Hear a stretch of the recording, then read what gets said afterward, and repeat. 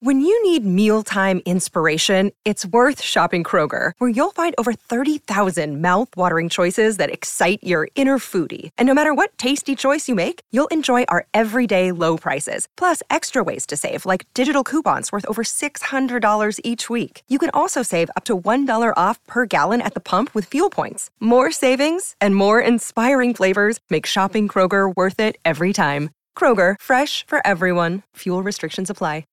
With the new Chevy Silverado, you might be driving in this. But with the Silverado's redesigned interior and large infotainment screens, it'll feel more like this.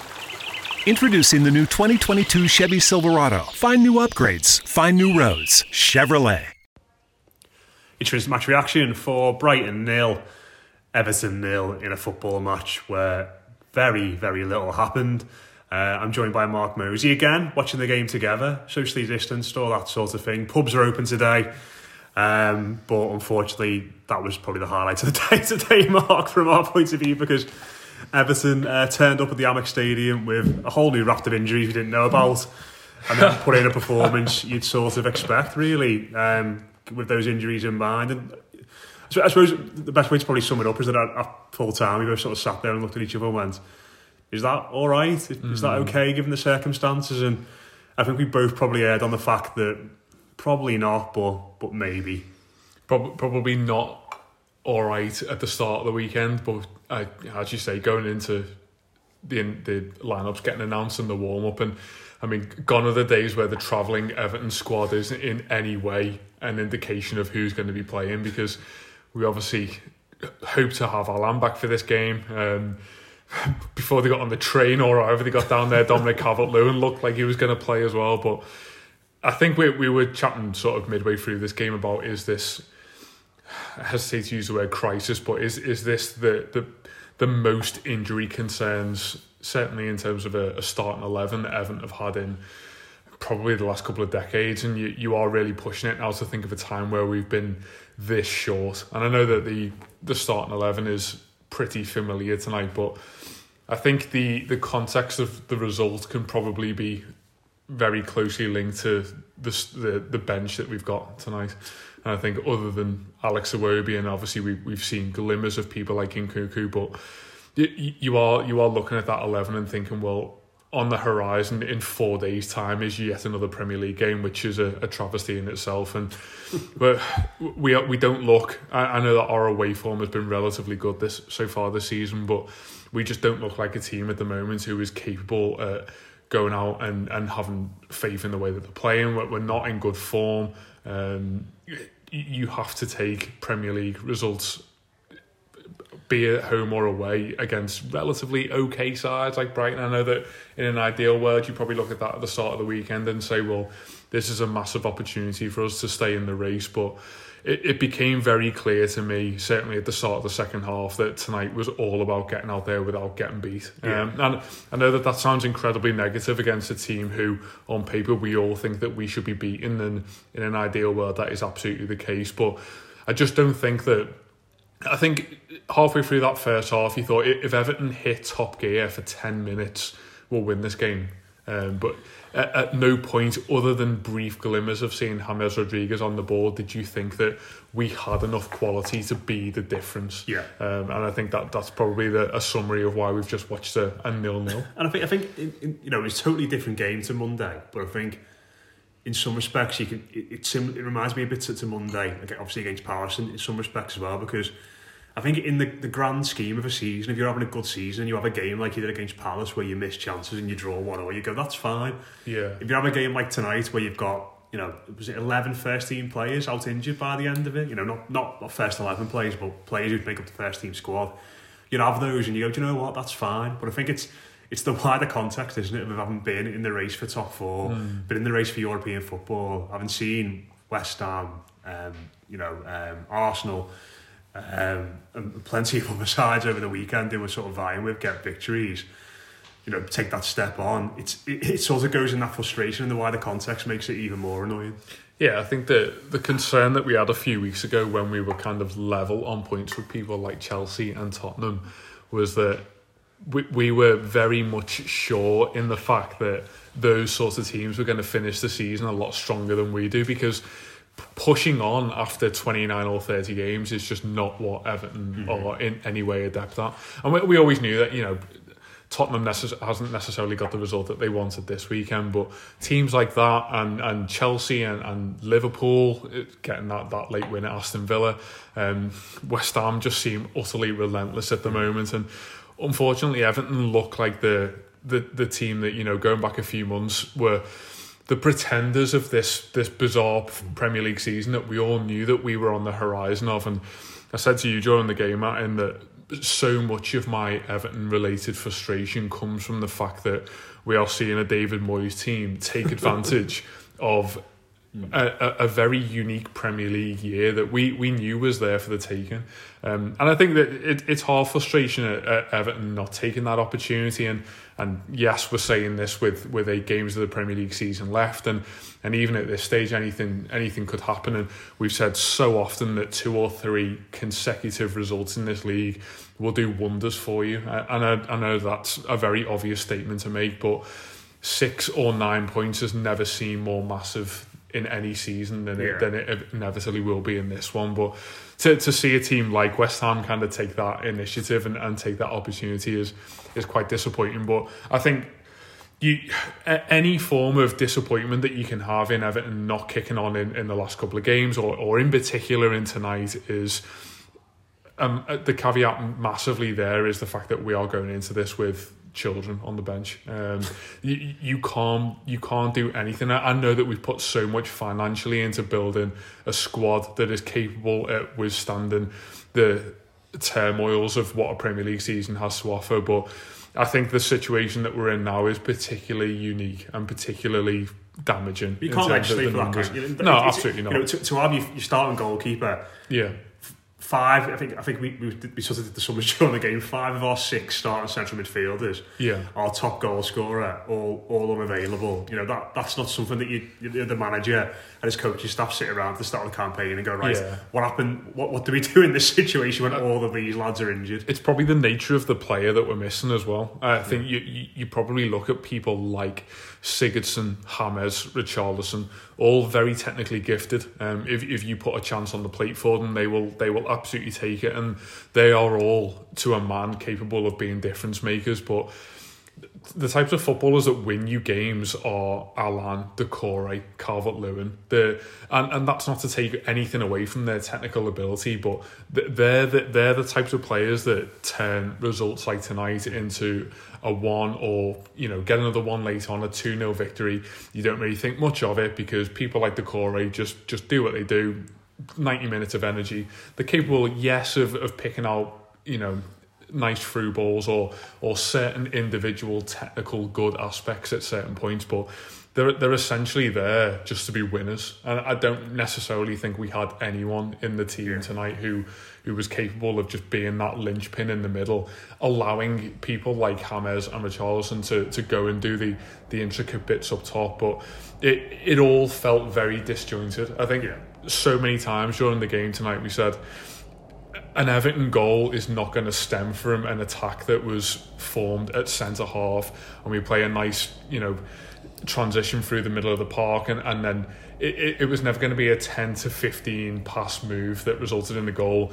It was going to be picking up second balls 40 yards out. Can we get it right to Dean or Coleman, pull one back, and someone like Sigurdsson or James to come onto the ball late? And it all felt a little bit laborious in terms of getting up the pitch. But as you say, if you pick away so many of your key players from that 11, then that's always going to be the pattern of the game. Yeah, I think when you have results like that, you do, you know, it can be quite cathartic to do these and go, you know, you were shite and all this. And I think that there were sort of some players on the pitch tonight who didn't perform to the best, you know, particularly in an attacking point of view. But just I think one moment in the first half in particular summed it up for me. I'm just watching the man I'm going to talk about now on the screen here, Seamus Coleman, doing his interview on Sky.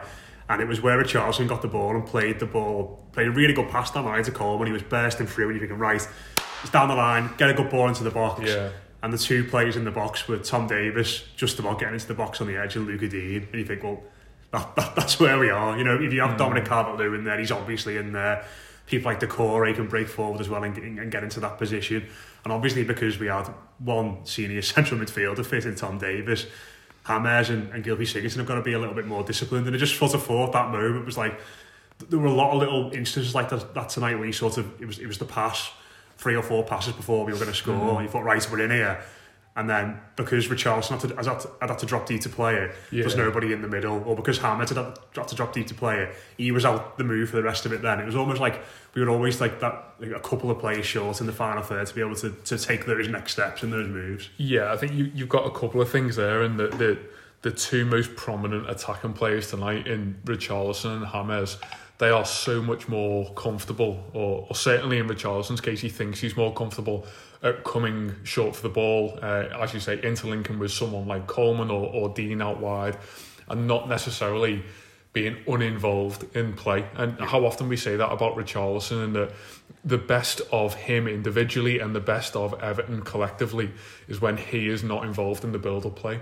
And that's not to take anything away from the footballer he is, but we all know that he operates so well inside the lines of the 18-yard box, and the more that he does have this temptation to drop deep, then the more damaging it is for us collectively in terms of our play. But I think the other thing that we fell victim of tonight is that the midfield three is almost too fluid at times. I know you mentioned about Tom Davies breaking forward in that particular move. We saw it in the second half where he had an opportunity to shoot. When he was like the target man, wasn't Absolutely, it? yeah. Knocking the ball over the top to him. Yeah, running down the right-hand side. We were clipping balls through for him. He had a good opportunity from the edge of the box with 25 yards out in the last 20 minutes. But in the same breath, 10 minutes later, you'll see him picking the ball up off Michael Keane. And James, in particular, is one who's guilty of this as well, in that he starts the game right up top of Richarlison, and you can almost see the impatience developing with time, because you can see him going looking for the ball. It's all a little bit Wayne Rooney-esque in that sense, and that you see him at left back and you think, well, the angst for him to get involved in the game is so great that the discipline kind of goes a little bit. That's just when you know it's not working. Yeah, absolutely, yeah. And I think Ancelotti kind of afforded him that freedom in the end. When we talk about people like James Rodriguez having freedom, then you often think about him being in that sort of 3-10 role behind the striker, but in his mind it's going and picking the ball up off the centre halves and trying to make something happen. And as much as you applaud him for his endeavour, both on the ball and off the ball tonight, I think that must be the most he's ran in an Everton game tonight. Yeah, absolutely. He really put himself about, And I think in terms of how fans feel about that result, you probably you personify that in James Rodriguez in terms of how he carried himself on the pitch. That's possibly one of the greatest technically gifted players ever to play for Everton, realising that tonight's just not one of those nights. It's not one of those pick the ball up 30 yards out, spray it out to Luca Dean and score a nice pretty goal. And as much as we'd have all loved to have seen that, there are times where senior players like that realise that it's just not one of those football matches.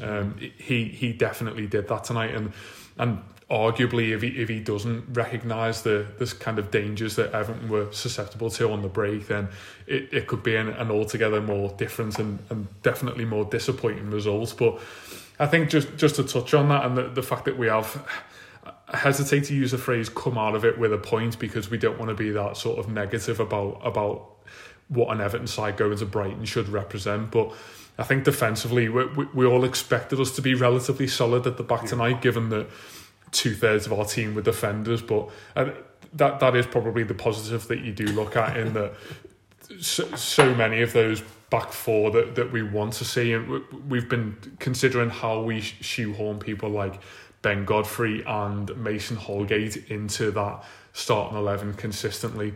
I think massive credit has to go to Mason Holgate. He's definitely what I was going to want to talk about. Yeah, it's probably not the greatest game of football he's ever played, is it? But I think in terms of asking a young footballer to do something like he's done tonight, I think he deserves massive credit. Yeah, and I think obviously there's been a lot of talk about the centre backs, hasn't there? And we've all got a habit of looking ahead and going, right, who's going to be our centre back partnership next year? And I imagine Holgate probably would have been fourth in the pecking order on the list of a lot of people. But I think what he's shown in the last few weeks in regards to playing, back three, playing in midfield tonight, and then going back into the back three, and then maybe it was a back four again at the end, and he went back into midfield for a little bit when Tom came off as well. And it was a bit bit strange. But I think probably what he's done in the last couple of games is just shown the manager that he can be really useful in different situations. And I think, you know, while if he plays at right back, he's not going to be able to get forward and put crosses into the box. He can do a job there. Can do a job in a back three. Can play in midfield if needed as well. And some of his passing was great tonight as well. You know, stepping out from that deep midfield position, pinging balls around. And I think if we're going to stick with this back three, I think for me it sort of feels like it's got to be Godfrey and Holgate in the wider centre back positions, and then one of Mina and Michael Keane in the centre, because Michael Keane playing on the left of that back three tonight, palpitations all over the place. Whenever he gets dragged out of that shape, he's just not comfortable in that position at all. So, but yeah, Holgate, I think he's definitely probably showing the manager that he's worth keeping around for a while beyond this season. Yeah, I think the irony around Holgate and what you've just said in terms of trying to rank these in some form of defensive hierarchy is that he potentially is third or fourth in terms of, if you go and play a flat back four, who plays in that two.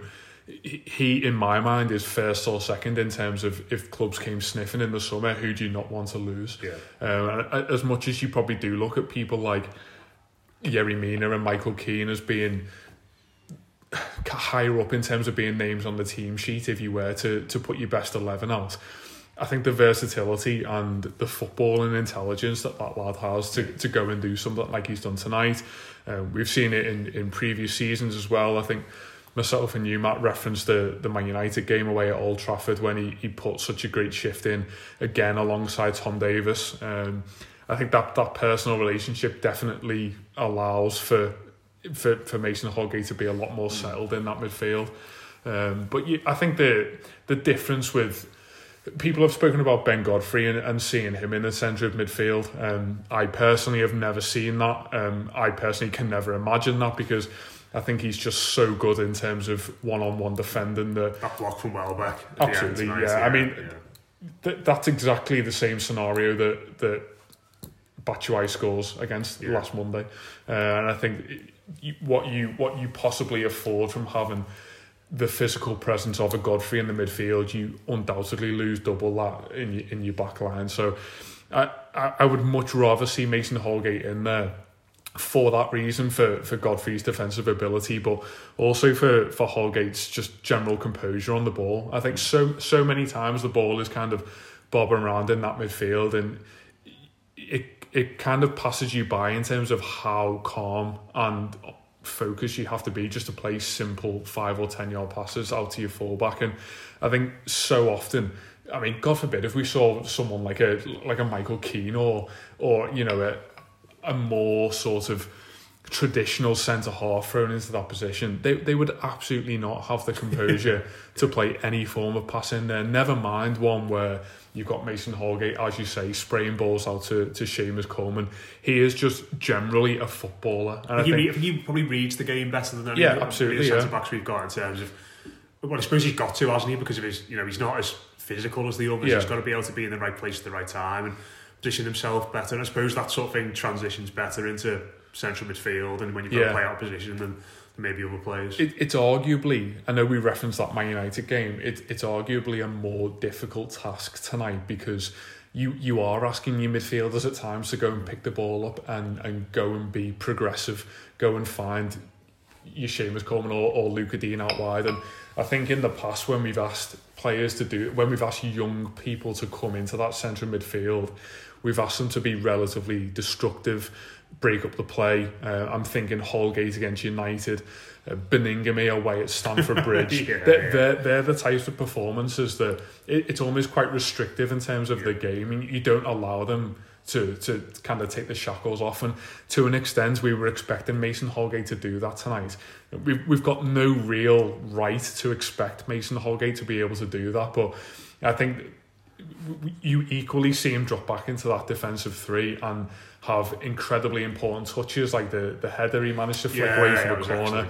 I think it should not be understated how difficult it is for an Everton player in particular to go as a centre-half into the central midfield and then drop back into a 5 at the back, which we've never really looked totally natural at. I think generally the football intelligence that he showed tonight was definitely not to be underrated. Yeah. Anyone else stand out for you tonight, really? Just sort of thinking through there, I think Holgate was probably comfortably our best player. Really. I think Seamus Coleman's playing pretty well at the moment, isn't he? He had a good game against Crystal Palace. Probably our best attacking outlet tonight at times, really. Seems to have found a little bit of form late in the season. And listen, I don't think anyone's expecting him to be our starting right back next year, but probably showing enough in glimpses that if you need him for 10 games here and there next season, then he could probably still do a job. I think I'd have felt uncomfortable with Everton performing in that game or possibly getting anything out of it if he wasn't there. And he's had loads of critics over the years, and I've definitely been one of them on occasions, but there's certain games where you just feel like when everything we said about James earlier in terms of just having that finger on the pulse of the fact that the match is not going to be one of those where technical ability necessarily pulls you over the line. I think he's got that workman-like ability, and I know that we're stripping everything away from the technical aspects of his game, but there were certain moments in the second half whereby down the right hand side, for all of your money, it looks as though he's about to lose that ball, but somehow manages to shrug a couple of players off, plays a really intelligent ball inside to James Rodriguez, and on another day they're the difference makers in terms of moments in the game. But yeah, I think he played well. It always comes back to James for one reason or another, but I think tonight we all got the sense that if anything was to happen, it was probably going to come from him. Probably the first time in his Everton career, you looked at him and gone, the things he did tonight, the best things he did tonight were more about off the ball and tracking back as opposed to what he does on the ball. But it is nice to see that on occasion. As much as I think so much of the narrative from Ancelotti this year, when he's been asked about defensive contributions in press conferences and by the media, it's always been an afterthought with James, and we totally get that, because in an ideal world that is absolutely what it should be. We want to see his best work done in the last 30 yards, but I think in terms of players who are disappointed, it's hard to get a read of how someone like Richarlison played tonight because he was so isolated. Against 3 centre-backs as well. Absolutely, yeah. You need that physical presence alongside him, and with Calvert-Lewin playing, it was never going to happen. You probably look at Gylfi Sigurdsson and say, I expect more from you in that game. I think it became very clear early on in the first half that physically James Rodriguez was being targeted. We all know that physically James Rodriguez is not going to give you a consistent 90 minutes anyway, but I think what you're expecting in those situations where you have got someone like him under pressure is that Gylfi Sigurdsson's going to cotton on to the fact that if they're doubling up on James, then I've got time and space to operate. Yeah, he didn't really do that at all, did he? No, and we're not going to go down in the rabbit hole of how much he hides from play, which is absolutely an issue, but I think we might as well buy into the fact that he's going to be around for at least another season, and if he is going to be, well, the defence that we've often afforded to Sigurdsson in the past is that when games like Brighton away or Crystal Palace at home are stuck in a rut on 60 or 70 minutes, then you need a difference maker. I didn't necessarily feel like that moment was ever really going to come tonight, and I think that they are the situations where you need your more technically gifted players to step up. But no, you ask about individual performances. Honestly, it was not that type of game, was it? There was no one who really stepped forward. We joked during the game about if you could have one player in this situation to have on that pitch now, who would it be? And we just needed that clinical edge that someone like a Calvert-Lewin would have given us. Yeah, absolutely, yeah. But finally then, obviously disappointing that we didn't win tonight. Got the draw.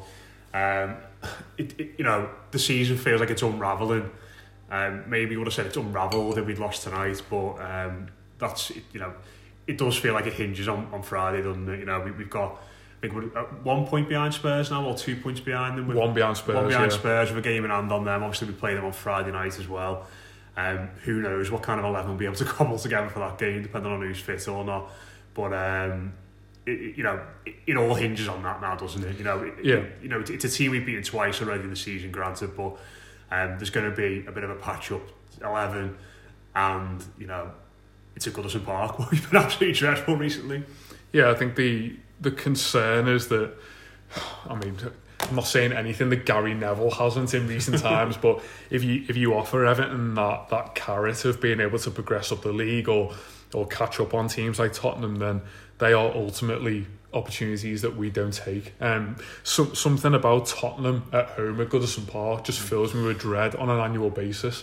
It never strikes me as a game that we're capable of getting anything out of, and I know that we say that coming off the back of an absolutely bonkers last outing against Tottenham, but there is something about that game where I just think, given a higher level of quality going forward, which obviously they will offer, games like tonight probably stride away from us a little bit. People like Gareth Bale and Harry Kane and not that type of player, Heung-min Son. They're definitely the players who are going to cause us problems. Defensively, you again look at the fact that we've got the personnel there to deal with those sorts of issues, but I think that when the impetus is on, not that it matters so much this season, but when the impetus is on the home team to go and do something and break the lines and possibly try and snatch a result, I think it's getting very close to that stage of the season now where Everton are kind of pulling away very slowly from sort of the standard 11th or 12th position. It feels like they're dropping back somehow. Because it doesn't really feel like we're going anywhere. I think there has to become a point, doesn't there, where Everton roll the dice and we either decide whether we're going to finish 7th or 8th and hope that Man City win the lot and we finish in the 7th European place or whatever it is, or do we really go for it and do we on the hour mark against Spurs, do we really, bring one of our Nathan Broad on. bring one of our under 12 strikers on and say Harry Tower on up front.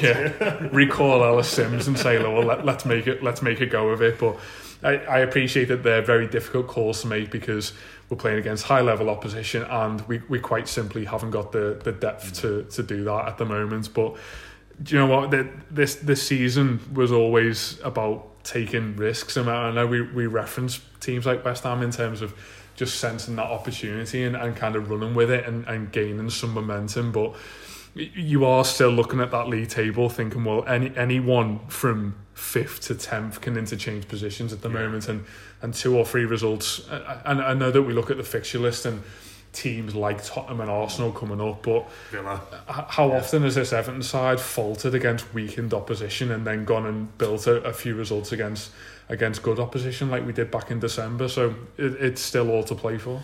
Trying to be positive after watching that. Did well there, mate, to get 27 minutes out of a game where nothing really happened whatsoever. But yeah, there we are. Thanks. It's the benefits of getting together and having a bevy. You can just chat about 0-0 draws. But that's it from me and Mark. Make sure you do tune in to the Monday, obviously, and that'll be Tuesday show. With Ben Crawford tomorrow on the Blue Room Extra, and all usual content this week, building up to that game on Friday against Tottenham Hotspur. There's a massive one that now, isn't it? But fingers crossed the Blues can finally put the home record right. Cheers to Mark. Thanks very much for listening. We'll speak to you soon. Something you probably do know. Progressive can not only offer you a great price when you bundle home and auto, they offer you round-the-clock protection. Something you probably don't know? A driveway basketball hoop, including the base, weighs around 400 pounds. Something you probably do know? There's a windstorm coming. Something you probably don't know? A basketball hoop tipping over can poke a hole in a car roof like a can opener. Bundle your home and auto with Progressive and get more than a great price. Get round-the-clock protection. Something you know for the things you don't know. Coverage from Progressive Casualty Insurance Company, affiliates, and third-party insurers and subject to policy terms. Bundle discount not available in all states or situations. Sports Social Podcast Network.